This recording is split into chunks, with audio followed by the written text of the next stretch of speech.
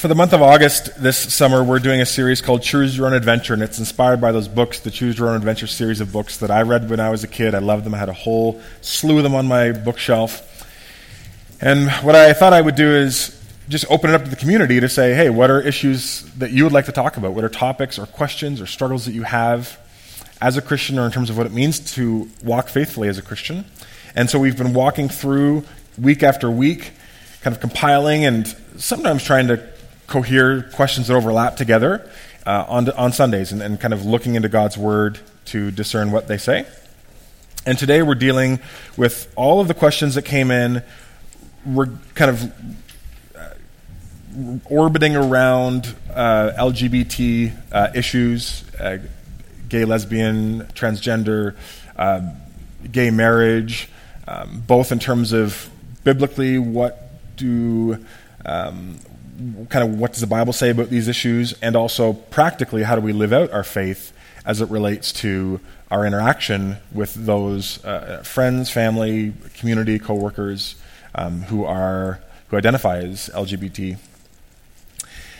Now, I want to say right from the onset that there is so much to say on this topic. So we're not going to solve all of the intricate and kind of jugular issues and problems related to these topics today. What I hope to do today is to build some momentum in a positive direction, hopefully challenge everybody in the room, regardless of where you come from as your default position with some of these things. But I'm not going to be able to say everything, and so I say this to those who are listening, to those who are listening to the podcast. Please extend patience and extend grace for me, not just in terms of what I might say, but also what I don't say. You're going to get to the end of this time, and inevitably almost everyone's going to say, I can't believe he didn't touch on this element of the discussion. And then it's easy to infer, well, therefore Jeff doesn't care, or something. And so we don't want that kind of arguments from silence to begin to emerge. I have talked with a few people. We are going to be holding some Q&A nights. Are going to be open to the community. We're going to be holding more kind of extended teaching and learning and wrestling times in the months ahead. And so this is really the start for a conversation that I know many of you have said, I want to have this conversation. I don't know how to enter into this conversation. I don't know how to move through this conversation well. And so we're going to start giving you some rails to run on in a way that is respectful and God-honoring, and hopefully is a blessing to both you and to this broader community.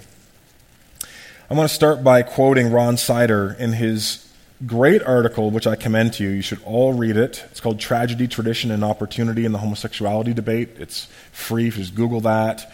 Ron Sider, Tragedy, Tradition, and Opportunity in the Homosexuality Debate. It's via Christianity Today.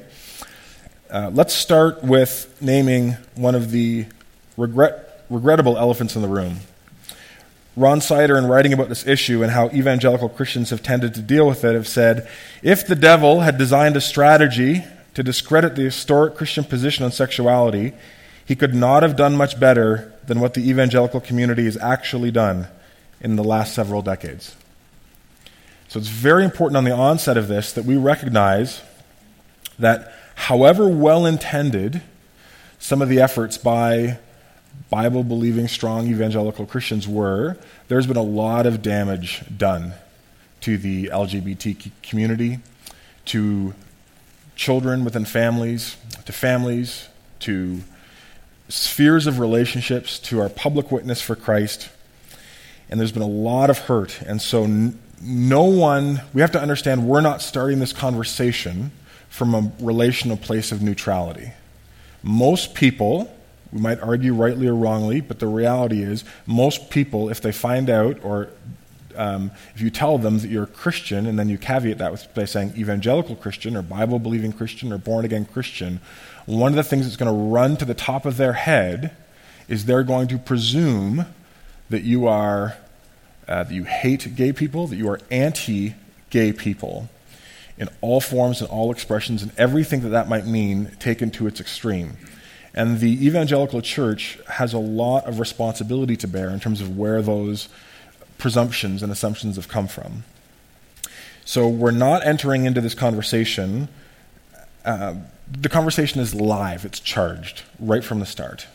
It's not something hypothetical or something that everyone can sit down with and say, yeah, this is interesting. Let's have a stimulating conversation. This is jugular for almost all of it. It's certainly a living issue for many of us in terms of family members, in terms of our own maybe struggles with same-sex attraction in our workplaces and certainly in the flux and flow of the Nelson community. This is not abstract, and so we have to enter into it with the humility commensurate with that.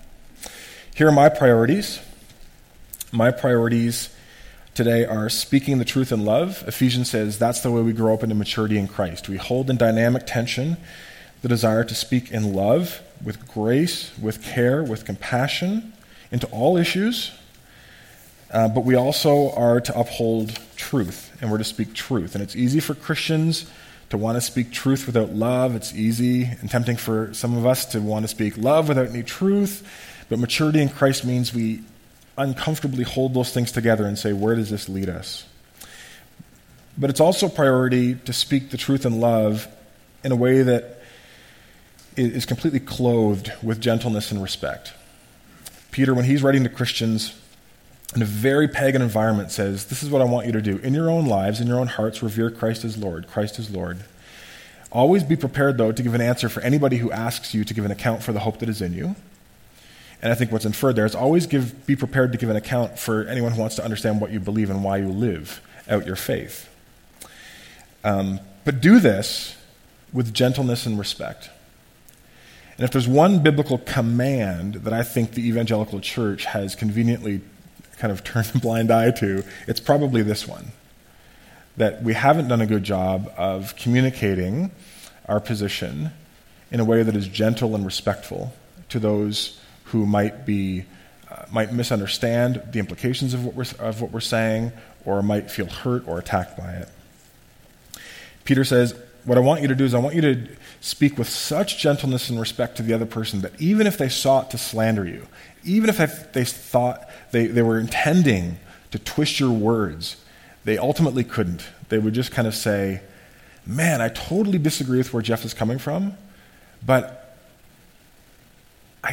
it's good to connect with him. He's very gentle, he's very respectful, he's very gracious, he's very loving. I wouldn't mind having another conversation with him. And I don't agree with him, but I can't hate the guy because he doesn't hate me.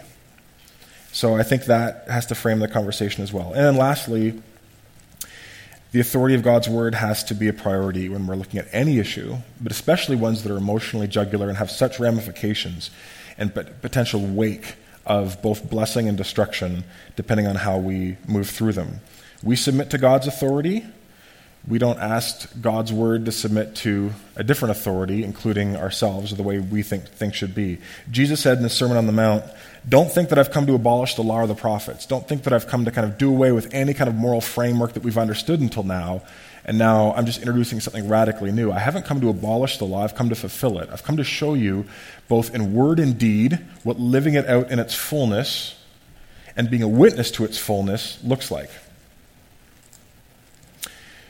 I tell you the truth, until heaven and earth disappear, not the smallest letter, not the least stroke of a pen will by any means disappear from the law until everything is accomplished. Therefore, anyone who sets aside one of the least of these commands and teaches others accordingly will be called least in the kingdom of heaven. But whoever practices and teaches these commands will be called great in the kingdom of heaven. So it's very important for me, first as a Christian, but also as a pastor, to make sure we're grounding all of our reflections back into the Word of God and really seeing what God says on this, and allowing all of my prejudices and presumptions and assumptions and even desires for what I might want to be the case to fall under the authority of God's Word. So question number one, and this is kind of the framing question for the whole thing. How come some denominations fully accept lifestyles of LGBTQ population while others don't? How is Scripture used to back both of these points of view? It's a great question. It's within this community, within certainly the Western Christian world, there are absolutely churches that would promote themselves as, sometimes they call themselves fully affirming or theologically affirming, pro-LGBT. And there are churches like ours that don't posture or present themselves like that. And the difference, of course, is going to come down to how we not just read Scripture, but how we read and apply it coming out of a certain understanding of how we're supposed to interpret it. None of us come to the Bible blank slate neutral. We come with our own prejudices and understandings and educations, and you come to the Bible as a man, you read it slightly different as a woman, you young, old, and so there are what's called interpretational or hermeneutical movements that we all have in deciding how am I supposed to understand this verse, how am I supposed to apply it. And so the really simple answer is that these two churches read and apply the Bible differently. Let's start with what I will call the biblical or traditional view. Some might say it's unfair for me, it's a power play, it's a power grab for me to call this the biblical view that I'm about to present, because it infers that the other view is then obviously not biblical. But I'm calling it the biblical view and the traditional view for a reason, and that is because for the vast majority of Christian history, up until maybe 20 to 40 years ago, there was no contention for this view. There was no contention amongst Protestants, Roman Catholics, Greek Orthodox, before them Orthodox Jews. No one read these texts any differently in the implications of them. And so these texts, and you probably have heard of them, they're sometimes by I'll call the affirming camp for now. They're called the clobber passages. These are the go-to texts that kind of state that are proof texts. There, it proves it right there in the Bible that homosexuality is wrong. But this is something that's really, really important that both Jewish theologians and Christian theologians of all stripes recognize, that the Bible doesn't actually say anything specifically about the homosexual condition or orientation. Lots of historians will argue the idea of homosexual orientation isn't really going to emerge until about the 19th century. The Bible has nothing to say about that topic, whether or not people kind of growing up and as their sexuality unfolds, they have same-sex attraction by default. What the Bible speaks to, and both conservative and liberal, pro-gay, and traditional view theologians will all recognize, is what the Bible clearly speaks to is homosexual behavior. So that's a bit of a distinction there that'll be important, and we'll talk about why that is in a little bit. One is Leviticus 18:22. Leviticus 18 is an entire chapter that essentially spells out sexual ethics and boundaries for the nation of Israel. Verse 22, do not have sexual relations with a man as one does with a woman. That is detestable. Again, understand the inference of that verse. Not that the person is detestable or that the person is an abomination, as other translations might say, older translations. The act is. So the Bible's making a distinction between maybe orientation, inclinations of the heart versus actual behavior and activity. Leviticus in the Hebrew Bible, by far the most explicit reference to sexual acts between men. In the Holiness Code, it's under penalty of death in Leviticus 20:13, and it's strictly prohibitive. There's been no Orthodox Jewish theologian who's going to read this text and say anything other than, part of the no-go area for sexual ethics is there is not to be any sex outside of a covenanted marriage relationship between one man and one woman. That, of course, gets adopted by Christian theologians later as kind of the standard view, and part of it is rooted in Leviticus 18. One of the things that I'll mention right off the bat, because this is pretty popular both online and in conversations, you can tend to hear, Leviticus, there's a lot of weird stuff in Leviticus. Leviticus says you can't do a lot of things. Not allowed to eat shellfish, not allowed to eat or wear clothes that have mixed fibers. So this is a classic example of people cherry-picking verses, where it's like, this doesn't apply to today, obviously. But this one does. Leviticus 18:22, for sure it does. And a lot of Christians don't know how to respond to that. It sounds like a pretty good argument, except that it fails to understand the distinction in Leviticus between Israel's call to be distinctively holy in certain cultural practices versus God's moral framework and law that he intended all the nations to abide by. In Leviticus 18, you're going to find God creating boundaries in sexual ethics that aren't just about homosexuality, they're about incest, they're about bestiality. And then at the end of Leviticus 18, God says to Israel, these things are detestable to you, and you're not to do these things, because these are the reasons why I brought judgment on these other nations. So God is saying, these are things that I don't intend for any human being as image bearers of God to participate in. When you get to things like shellfish or mixed fibers, God never says, hey, you know why I judged the Canaanites? Because they wore cotton and polyester together. God never says that. He says, that's for you to do, because I want you to be a living embodiment that you are distinct, that the lack of mixed fibers means that you are not mixed in your devotion. You are living fully for me, so that other people see you.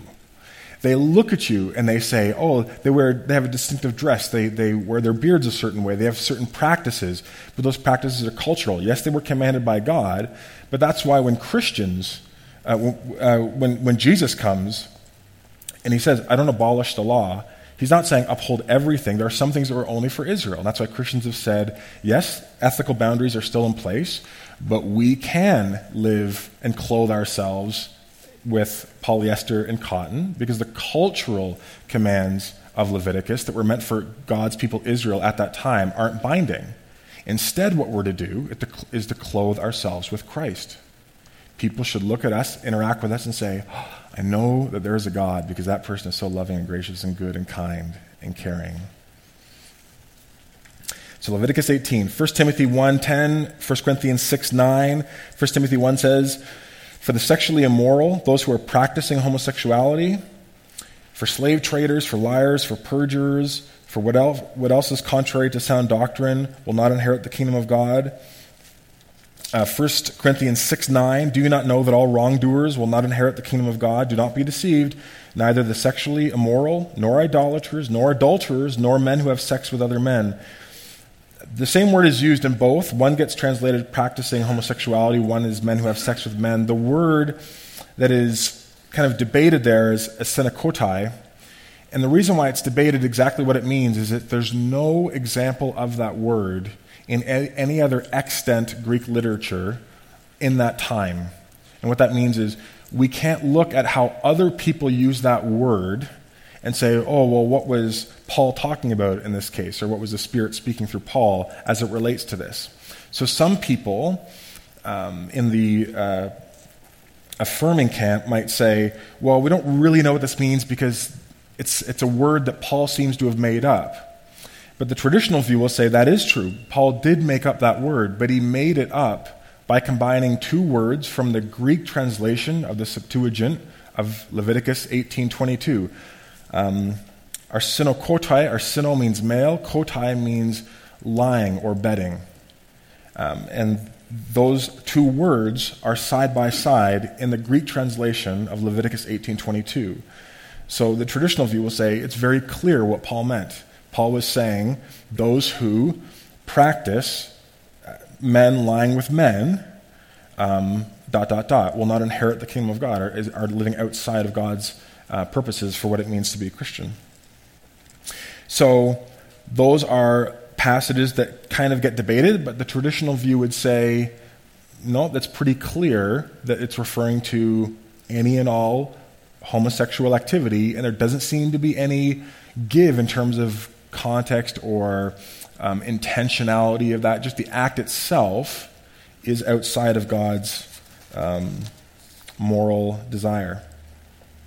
And lastly, Romans 1:26 and 27, Paul is kind of stating a grand case for the history of redemption, and that he gets to verse 26, and he says, because of this, because of idolatry, because of people turning away from the true and living God, God gave them over to shameful lusts. Even their women exchanged natural sexual relations for unnatural ones. In the same way, men also abandoned natural relations with women, and they were inflamed with lust for one another. Men committed shameful acts with other men and received them in themselves the due penalty for their error. So there seems to be a connection between idolatry, turning away from the living God, and then God handing over to desires and to expressions that are unnatural. And when biblical writers speak about things being not natural, what they don't mean is if you look in the created world, there's no other instances of homosexual, what we think was homosexual behavior in animals. They're saying it's unnatural, meaning it doesn't align itself with God's intentions coming out of Genesis 1 and Genesis 2. God made man and a woman, and that is kind of the archetypal design and purpose behind sexuality and gender and biological sex. Now, those are particular verses that tend to get brought up, but they're actually not the main reason why the traditional view says we believe that the only form of sexual expression, which is God-glorifying and God-honoring, is between a man and a woman covenanted together within marriage. It's not just because of these verses that speak against homosexuality. It's because, as Ron Sider says in that same article that I mentioned before, he says the primary biblical case against homosexual practice isn't the few texts that explicitly mention it. Rather, it's the fact that again and again the Bible affirms the goodness and beauty of sexual intercourse, and everywhere, without exception, the norm is sexual intercourse between a man and a woman committed to each other for life. Pentecostal theologian Michael Brown says it this way. He says, the Bible is a heterosexual book. Not meaning it's only for heterosexuals, but the entire framing narrative is that which presumes and assumes heterosexual expression is the major way that narratively the Bible unfolds. It presumes God's design and intention to be man and woman, right? When there are instructions, it's things like honor your father and mother. You're presuming a certain thing about the nature of the family. New Testament commands, husbands, love your wives. Wives, respect your husbands. There's a delineation there. When God calls Israel to himself, he says, I am the bridegroom and you are my bride. And adultery is used consistently in the Old Testament to talk about God's relationship with his people and how it goes wrong in terms of Israel being like a straying wife. In the New Testament, you have Christ, the bride, right? The bridegroom and the bride is church. You have new heavens and new earth, the coming together, this consummation. Ephesians 5, Paul talks about the sexual union being mysteriously the closest thing that we can get to this side of heaven, of being the passionate, intimate relationship that Christ has towards his church. He talks about that in Ephesians 5, Revelation, end of Revelation, coming together of heaven and earth. That's, again, very much meant to be a complementary sexual metaphor of union now. Now the dwelling of God is with men, right? We don't just leave earth and go to heaven. Heaven and earth become one. And so the entire kind of movement of the Bible runs on these rails of heterosexual expression. So that, in a nutshell, would be the traditional biblical view. That's where it's coming from. And again, this is very important to highlight. This is not being fueled by hatred towards people who are gay. This isn't being fueled by bigotry. This is simply people who are trying to wrestle with what the text says and what are its implications, regardless of how challenging that might be even for them personally. There are many, many gay Christians in this traditional view who have said, for me, I understand this to mean that I can't get married in a way that glorifies God as a Christian. Ergo, I'm not going to ever be able to have a sexual relationship in the way that a heterosexual Christian neighbor of mine will be able to if they get married. And that's a tremendously difficult cross and burden to bear. But they say, but that's where the texts lead me. And my happiness is secondary to holiness in terms of honoring Jesus. So there are many celibate gay Christians who have this view. Now, the pro-affirming view, I think that's the latest language, is kind of affirming theology, or kind of affirming theology. Again, I don't like that term because it implies that if you're non-affirming, there's all kinds of different ways that could be misconstrued, right? If I'm not affirming to someone, does that mean I hate them? But I use biblical, so I'm going to give the other side the affirming view.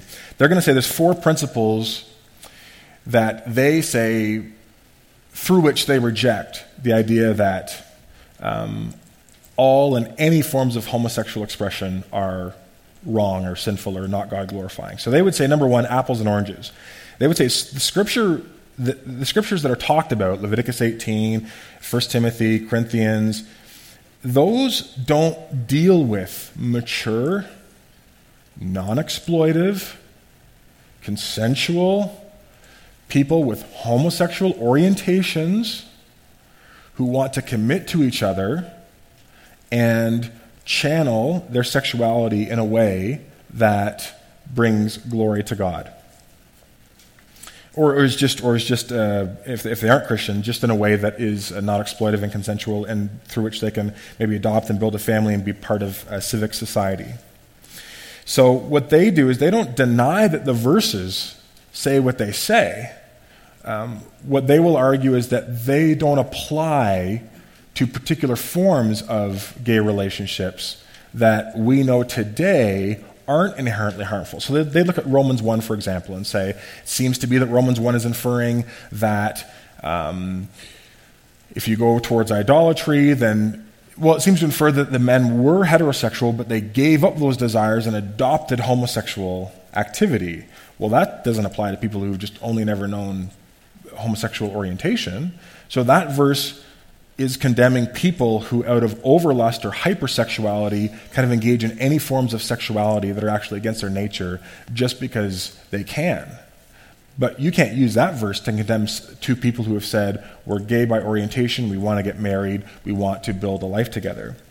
So they're going to kind of say, these verses don't deal, we're comparing apples and oranges. The Bible didn't have the categories to say, what do we deal with if, hypothetically, a society was built where you could have two consenting, non-exploitive people who have homosexual orientation move into marriage together? What do we do about that? They would say, we don't get a lot of direct instruction from Scripture for that. And they'll say, the fruit test of affirming theology, they will say, when you see a gay couple who does come together and they seem to be flourishing, and it seems to be something that by any other metric that we would look at another relationship, it seems to be healthy and not hurting anybody.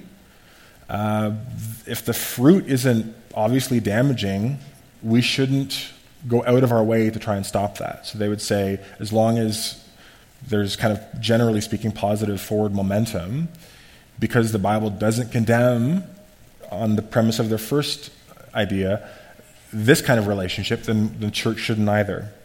Also, they would point to the fruit test of non-affirming theology. They would say, when a church and when Christians don't create space for people to acknowledge that they're gay and then to give them a responsible expression for that sexuality within gay marriage, that you're kind of condemning people to a life of shame or a life of carrying a hardship that many people aren't equipped to bear. And so they would say, they would point to the high rates of suicide and depression and alienation that a lot of people within the LGBT community would speak to out of their experience. And they would say, not all of it, but a lot of that is the fruit of society not giving them a way to get married, to be responsible. So they're kind of driven into promiscuity. They're not given a healthy channel. And so the church should be affirming and give them a way to get married so that we can reduce kind of this chronic pain that they have to bear. And last principle would kind of be love and liberation. This view would have a very broad view of, they would have a very generous view of saying, Jesus said, love your neighbor as yourself. So we have to really put ourselves in the position, what if I was orientated to have same-sex attraction, I was going to be, let's say, celibate before marriage, but I wanted to get married and wanted to build a family and be a productive member of my community and my church. Shouldn't love look like seeking to honor and respect that position? We're not talking about someone who says, I want to be gay and be tremendously promiscuous and I want you to affirm every single direction that I go sexually. We're not saying that. We're saying the people who are actually saying, I want to channel my sexuality in a way that is responsible. I don't want to push it in people's faces. I simply want to live my life. And then if those people are Christian, also saying I want to live my life in a way that honors God. I don't want this to be the central issue. I just want to get married to someone that I love in Christ and then move forward. Also, Micah 6:8, this is pointed to a lot, right? God has shown you what is good. What does the Lord require of you? To act justice, love mercy, and to walk humbly with your God. And so the affirming view will often say, this is what we're ultimately called to. This is kind of like the high water mark, justice, mercy, walk humbly with your God. If two consenting adults want to get married, who's anyone to stop them? Especially in a liberal, secular, democratic society, it's not really that big of a deal. So justice and mercy and walking humbly can at least look like opening up a way for people of same-sex attraction to get married. So those are very cursory introductions to the two views. One is essentially going to say Scripture speaks clearly to any and all forms of homosexual behavior, regardless of intent. And that's why we land here. And it's held together by a narrative of heterosexual sexuality, which is seen as good and God-glorifying and affirmed again and again in ways directly and indirectly. The other side will say, the Bible does condemn certain expressions of homosexual activity, but not ones that are intended to be covenantal and long-term. So we can ignore those, not ignore them, but apply them only to the cases in which they apply. But to this case, we're kind of a new ground as it relates to what should the church's response to be in a situation where there was never this opportunity before. And they say, let's err, even if we're going to err, let's err on the side of love and openness and grace and kind of let the Holy Spirit convict. So those are the two positions. And that's why there are some churches that lean in this direction and say, I'm swayed by that argument. And there are other churches like the Covenant Church, the denomination that we're a part of, that says, I don't think the weight, when you look at the totality of all the evidence, we can't get there. We have to hold to the traditional biblical view on homosexuality, because we do think Scripture speaks clearly, certainly in its implications for those who seek to follow Jesus. Okay, second question. How do we address the gay transgender issue as an individual and as a church to believers and to gay and transgender people that we come across? Okay, I'm going to do this one really, really quick. Number one, addressing it as a theological issue individually and as a church. Well, first of all, we better know what Scripture says. And again, not just the particular passages. You've got to read the whole thing, understand the metaphors, be immersed in this thing so that you can speak intelligently to the issue. I'm not impressed by anybody on either side of the debate who can shoot off their proof text. That's the easiest. That's kindergarten. We've got to be able to understand layers of interpretation. So you should expose yourself to wise gospel-centered teaching. I put a link in this Friday's summit. Is a video teaching on how the church should respond to transgender and intersex people by Andrew Wilson of King's Church in the UK. Best 30 minutes you will spend is watching that. It's an excellent understanding of how to approach this issue with grace and compassion and biblically. Read people like Ron Sider. Don't just read people on the internet who are blogging. Remember, the internet gives a voice to all kinds of people, including the uninformed and the unwise and the foolish and the stupid on both sides. And so you try and figure out what are the best people and the best arguments and the most gracious, mature arguments and well-informed arguments on both sides, and then you begin to wrestle with those. I will say, I think it's very important to avoid public activism. And I would argue this for both sides, actually. But particularly for my side too. I think I should have convictions. I think the church should have convictions. We should be empowered to share that when it's appropriate, when people ask for opinions on stuff. But political activism aimed at condemning homosexuality or homosexual marriage, I just don't think is wise. I don't think it's fruitful. I take as my kind of social activism policy 1 Corinthians 5, where Paul is speaking to a group of Christians who are wondering, how do we deal with, now that we're Christian, we're committed to certain things, and there's people in our community who aren't. So do I still hang out with them? I have friends who aren't Christians, and now they're diametrically opposed in some ways to things that I am. So do I just drop them as friends? What about my coworkers? Do I have to change jobs? Do I have to change careers? What does this mean? What are the implications of the fact that I'm now living for Jesus amidst people who aren't? Paul says, I wrote to you in my letter not to associate with sexually immoral people. Not at all meaning the people of this world who are immoral, or greedy, or swindlers, or idolaters. In that case, you would have to leave the world. I'm not talking about your non-Christian friends. Of course you still hang out with those people. Of course you still associate. They need to see Jesus. You need to be the aroma of Christ to them. You need to rub off on them. You need to, in speaking the truth in love with gentleness and respect, be there building relationships. You are to be Jesus' hands and feet. Of course you don't drop your non-Christian friends.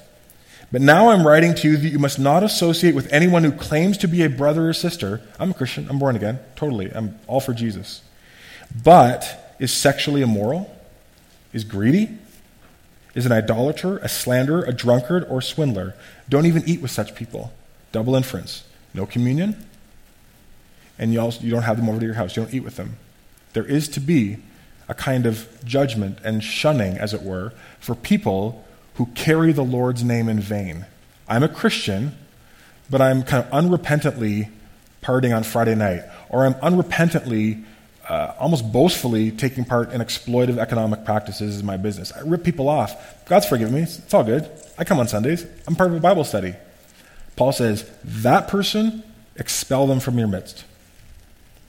And then he says this in verse 12. What business is it of mine to judge those outside the church? Are you not to judge those inside? God is going to judge those outside. Expel the wicked person from among you. We as Christians are to be incubating a community of holiness within this church. Paul says, don't worry about trying to force other people who aren't Christians to be holy or to be Christian. You worry about this. Again, that doesn't mean you never speak to social issues or to political issues, but to spend so much money in terms of and time and energy and activism and trying to get non-Christians to, whether it's homosexuality or anything, to view it as you do, Paul says, that's foolish. Don't judge and condemn those people. God, Holy Spirit's working out there. You just be involved in their lives. Grace, love, speaking the truth, building relationships with non-Christians. Where you are called to judge. Christians aren't supposed to judge. 1 Corinthians 5, you are to judge and delineate and evaluate the behavior of other Christians in your midst. And if you find that there is a Christian in your midst, whether new Christian or established, who's intentionally, unrepentantly moving in a way that is clearly counter to the gospel and counter to effective Christian witness, you're to discipline them.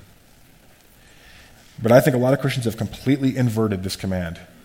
We'll let a lot of stuff in the church slide, and we'll go out there and police. We'll be the moral police for society. Because it's a lot awkward I'll just show up to a gay pride parade with a placard so that they know I feel good about myself. I'm standing up for the truth. But I'm not calling someone in my church to repentance. Again, not out loud on a Sunday morning. But I'm not approaching them and confronting them because whatever. Maybe I've got sin. I don't want them to push back on me that they know that I'm doing, or I just don't want it to get messy. So this, to me, is really, really big. We should be focused on our own holiness and our own maturity in Christ. That should dominate our... And not just, I don't just mean that individually. I mean that like us as a church, us who call ourselves brothers and sisters in Christ. How do you address gay, transgender people we come across? That's easy. You just address them like a human being. They're made in the image of God. That's the foundation of their identity. Their sexuality is not their identity. None of our sexuality is our identity. None of anything is our identity. Underneath everything is male and female, created in the image of God. You are talking to an image bearer, and so everyone is to be addressed and to be interacted with dignity and respect. There's no Christian justification for any kind of maligning, bullying, physically. If I found out that my kids were in some ways bullying or picking on or making fun of someone in their school who was gay, I would be just livid with them. That wouldn't be like, what are you going to do, these kids? That is not okay. And so we should have the utmost respect and treat with dignity and respect every single person that we come across. And that includes our gay and transgender neighbors and family members. Is it okay to bless a gay marriage with your participation in the celebration? It's a great question. I'm going to start with myself. I'm not allowed to, via covenant policy. I'm not allowed to participate in any form, in any way, in the gay marriage ceremony. I can't give the homily, I can't give a benediction, I can't pray, I can't bless the couple in any way, because the covenant, and this would be my view as well, sees participation in the ceremony as a way of celebrating what is happening. So I am allowed to attend, and as pastors we're allowed to attend ceremonies in a way to show dignity and respect to those, especially family members maybe, but we're not allowed to participate. How that relates to you, I think, will very much be an issue of conscience for each person. I know Christians who would say, I feel like if I can't participate or say a blessing at the meal, that for me doesn't feel like I'm celebrating if I hold to a traditional view. I just don't want to be rude, and I want to show these people that I love them, and I don't want to make a scene of things, so I'm willing to accommodate. I totally understand that. Other people say, no, I can't even show up because they feel like their presence is an implicit celebratory posture. So I think Hebrews 13:18 says, pray for us. We are sure that we have a clear conscience and desire to live honorably in every way. So I think between Christians on this, my question would be, what for you allows you to have a clear conscience before God and saying you're trying to do the right and honorable thing, to love your neighbors yourself. This is one of those areas where it's very challenging to figure out what the most gracious, accommodating, Christ-like thing to do is. And so I'd say there's kind of a spectrum here in terms of, but I'm not allowed to participate in any way as a covenant pastor. My hopefully future ordination would be in jeopardy if I were to do that, but I can attend a ceremony. Okay, lastly, a family member or close friend comes out of the closet. How do you love them and at the same time tell them that a core part of who they are is wrong according to Christianity? Again, I want to parse through the language a little bit. I wouldn't use the language of a core part of who they are is wrong to Christianity. That's conflating behavior or orientation with identity. And I think that's dangerous to do. I think that's something that the LGBT community pushes really hard, and I don't think that's always wise. There's lots of people who are have issues related to their sexuality, whether they're asexual, whether they have predilection towards pedophilia. We would never say, well, that's a core part of their identity, and therefore it's kind of an untouchable area. There's lots of places where we'd say, this doesn't define that person. It's certainly a part, an obvious part of who that person is, but that's not going to define how we treat, what we expect of them, how they move forward. If they're a close family member or friend, they probably likely already know where you stand. And I'm speaking of this from a traditional point of view because I'm assuming if you're pro-affirming view, if they come out, you're going to celebrate it. This is really more only of a tension if you hold to a biblical or traditional view. They probably already know where you stand, so immediately reinforcing your position on this is, I don't think it's gracious or helpful at all. When someone's informing you of something, they're entrusting something to you, right? That's a tremendous level of vulnerability and a huge risk that is being taken to say, I struggle with this, whether the sexual sin is something like pornography or greed or anything, right? It's hard just in a small group context to just say, I have to admit something, I have to confess something. So when someone is saying, I'm coming out of the closet, I want you to know that I struggle with same-sex attraction, or I'm confused about my sexuality, we need to recognize there's been a huge build-up to that for them. They didn't wake up that morning and think, flip a coin, okay, I'll do it, it's no big deal. This is a huge risk for them, and so we need to respond with an appropriate amount of sense of, like, this is a sacred trust this person has extended towards us. So what do? We listen and learn. Tell me what's brought you to this point. We want to be very, very, lots of listening. I want to understand where you're coming from, what's helped me to know. We might have seen certain things, or there might have been pre-conversations to this, but lots of listening. Extend compassion. Again, understand that this is something that's very hard for this person to do in almost every situation. I think not initially, but eventually you're going to have to just be honest with the person, family member or close friend, and just be honest. If it does make you uncomfortable, or if you don't know how to feel about it, if you don't know what to do about it, let them know that. Like, that's important for them to hear that you say, I don't know how I feel about this, or I'm angry about this, I don't know why I'm angry about this, or I feel betrayed by this, and I don't feel like I should feel betrayed, but I just do. They just begin talking and be honest with the person and begin to journey together. But number 4, this is really important. You've got to reinforce the relationship. I'm not leaving you. I love you. I want to understand more. Let's keep talking. Family member, hugs, kisses, love, support. That's really, really important. A lot of the hesitancy to actually share comes from the presumption that if I share, the relationship's off, my life is I'm just going to get thrown to the curb. And that has happened to many people, not just within Christian families, but even the non-Christian families. They've been kind of kicked to the curb, literally and figuratively. And And so we need to reaffirm that relationship. And then if the person is a Christian and they're saying they're struggling with same-sex attraction, that kind of goes on a very different track than someone who's not a Christian. If they're not a Christian, you're going to continue to support them in just the way that you would in a normal relationship. You're not going to call them towards Christ-likeness. They haven't made that decision. You're just going to journey and figure out, have to go on a journey of what does it mean that this person has told me that they're a gay now, let's say. But that probably shouldn't change too much in terms of your relationship. If that person is a Christian, then I think what does change is now you have to, not immediately, but over time begin to start saying, okay, what does the pursuit of Jesus, and the New Testament's called the holiness in Christ, mean for you in your expression of sexuality? And hopefully, again, you begin to help resource that person with good arguments on both sides, see the best arguments, but I think it's really important for a Christian, because from a traditional standpoint, to say what we do is we put the bar towards honor and obeying Jesus and pursuing holiness in Christ before personal happiness, because there's going to get a lot of messages that if you feel free, if this is what makes you feel happy, who's anybody to judge it? And that makes sense to me from a religious, from a secular point of view, but that's not okay to be thinking as a Christian. We don't get to think that way in any area of life. How do you deal with your money? Well, I deal with it this way, and I find that it feels very liberating, and I really enjoy it. That doesn't necessarily mean that what you're doing with your money is good or God-glorifying at all. So we always come back to, and if you've called yourself a Christian, you've now said, my sexuality, my finances, my vocation, everything is now under the lordship of Jesus. And so I don't get to pick and choose. And so if that person is a Christian, you begin to gently, with humility, with respect, with gentleness, point them deeper into a relationship with Jesus. And you go on that journey too, because this is going to challenge you in different ways in terms of what it means to love. Let me finish with a quote by Ron Sider.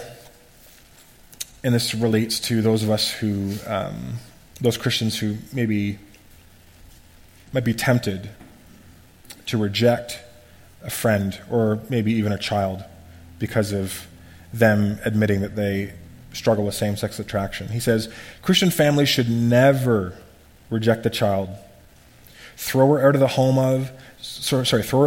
or refuse to see that child if the child announces that he is gay. One can and should approve of unbiblical behavior without refusing to love and cherish a child who engages in it. Christian families should be the most loving places for children, even when they disagree with and act contrary to what parents believe. Please, God, may we never hear another story of evangelical parents rejecting children who came out of the closet. I would say amen to that. So, no kind of clean way to close it, but I'm going to close here. I'm going to pray and invite the worship team to come up. And as they do, just a reminder, this is the start of a conversation. There's a lot that still hasn't been said today, nuances, but what about this? In these situations, what about these texts? This is the start of a conversation to get us moving in a healthy direction. I hope that there's been something here that has challenged all of us. Let's pray. God, we want to be a people who are under your authority, your lordship,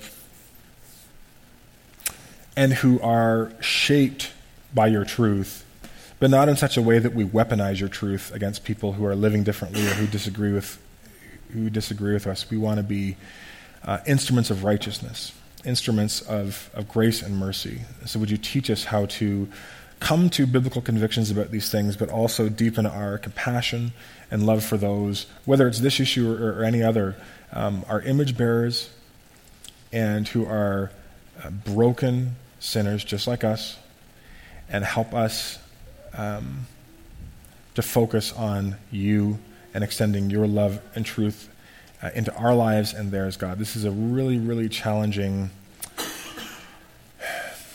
issue, but it's also an opportunity for us to go deeper into you and deeper into the gospel. Help us to do that. In Jesus' name, amen.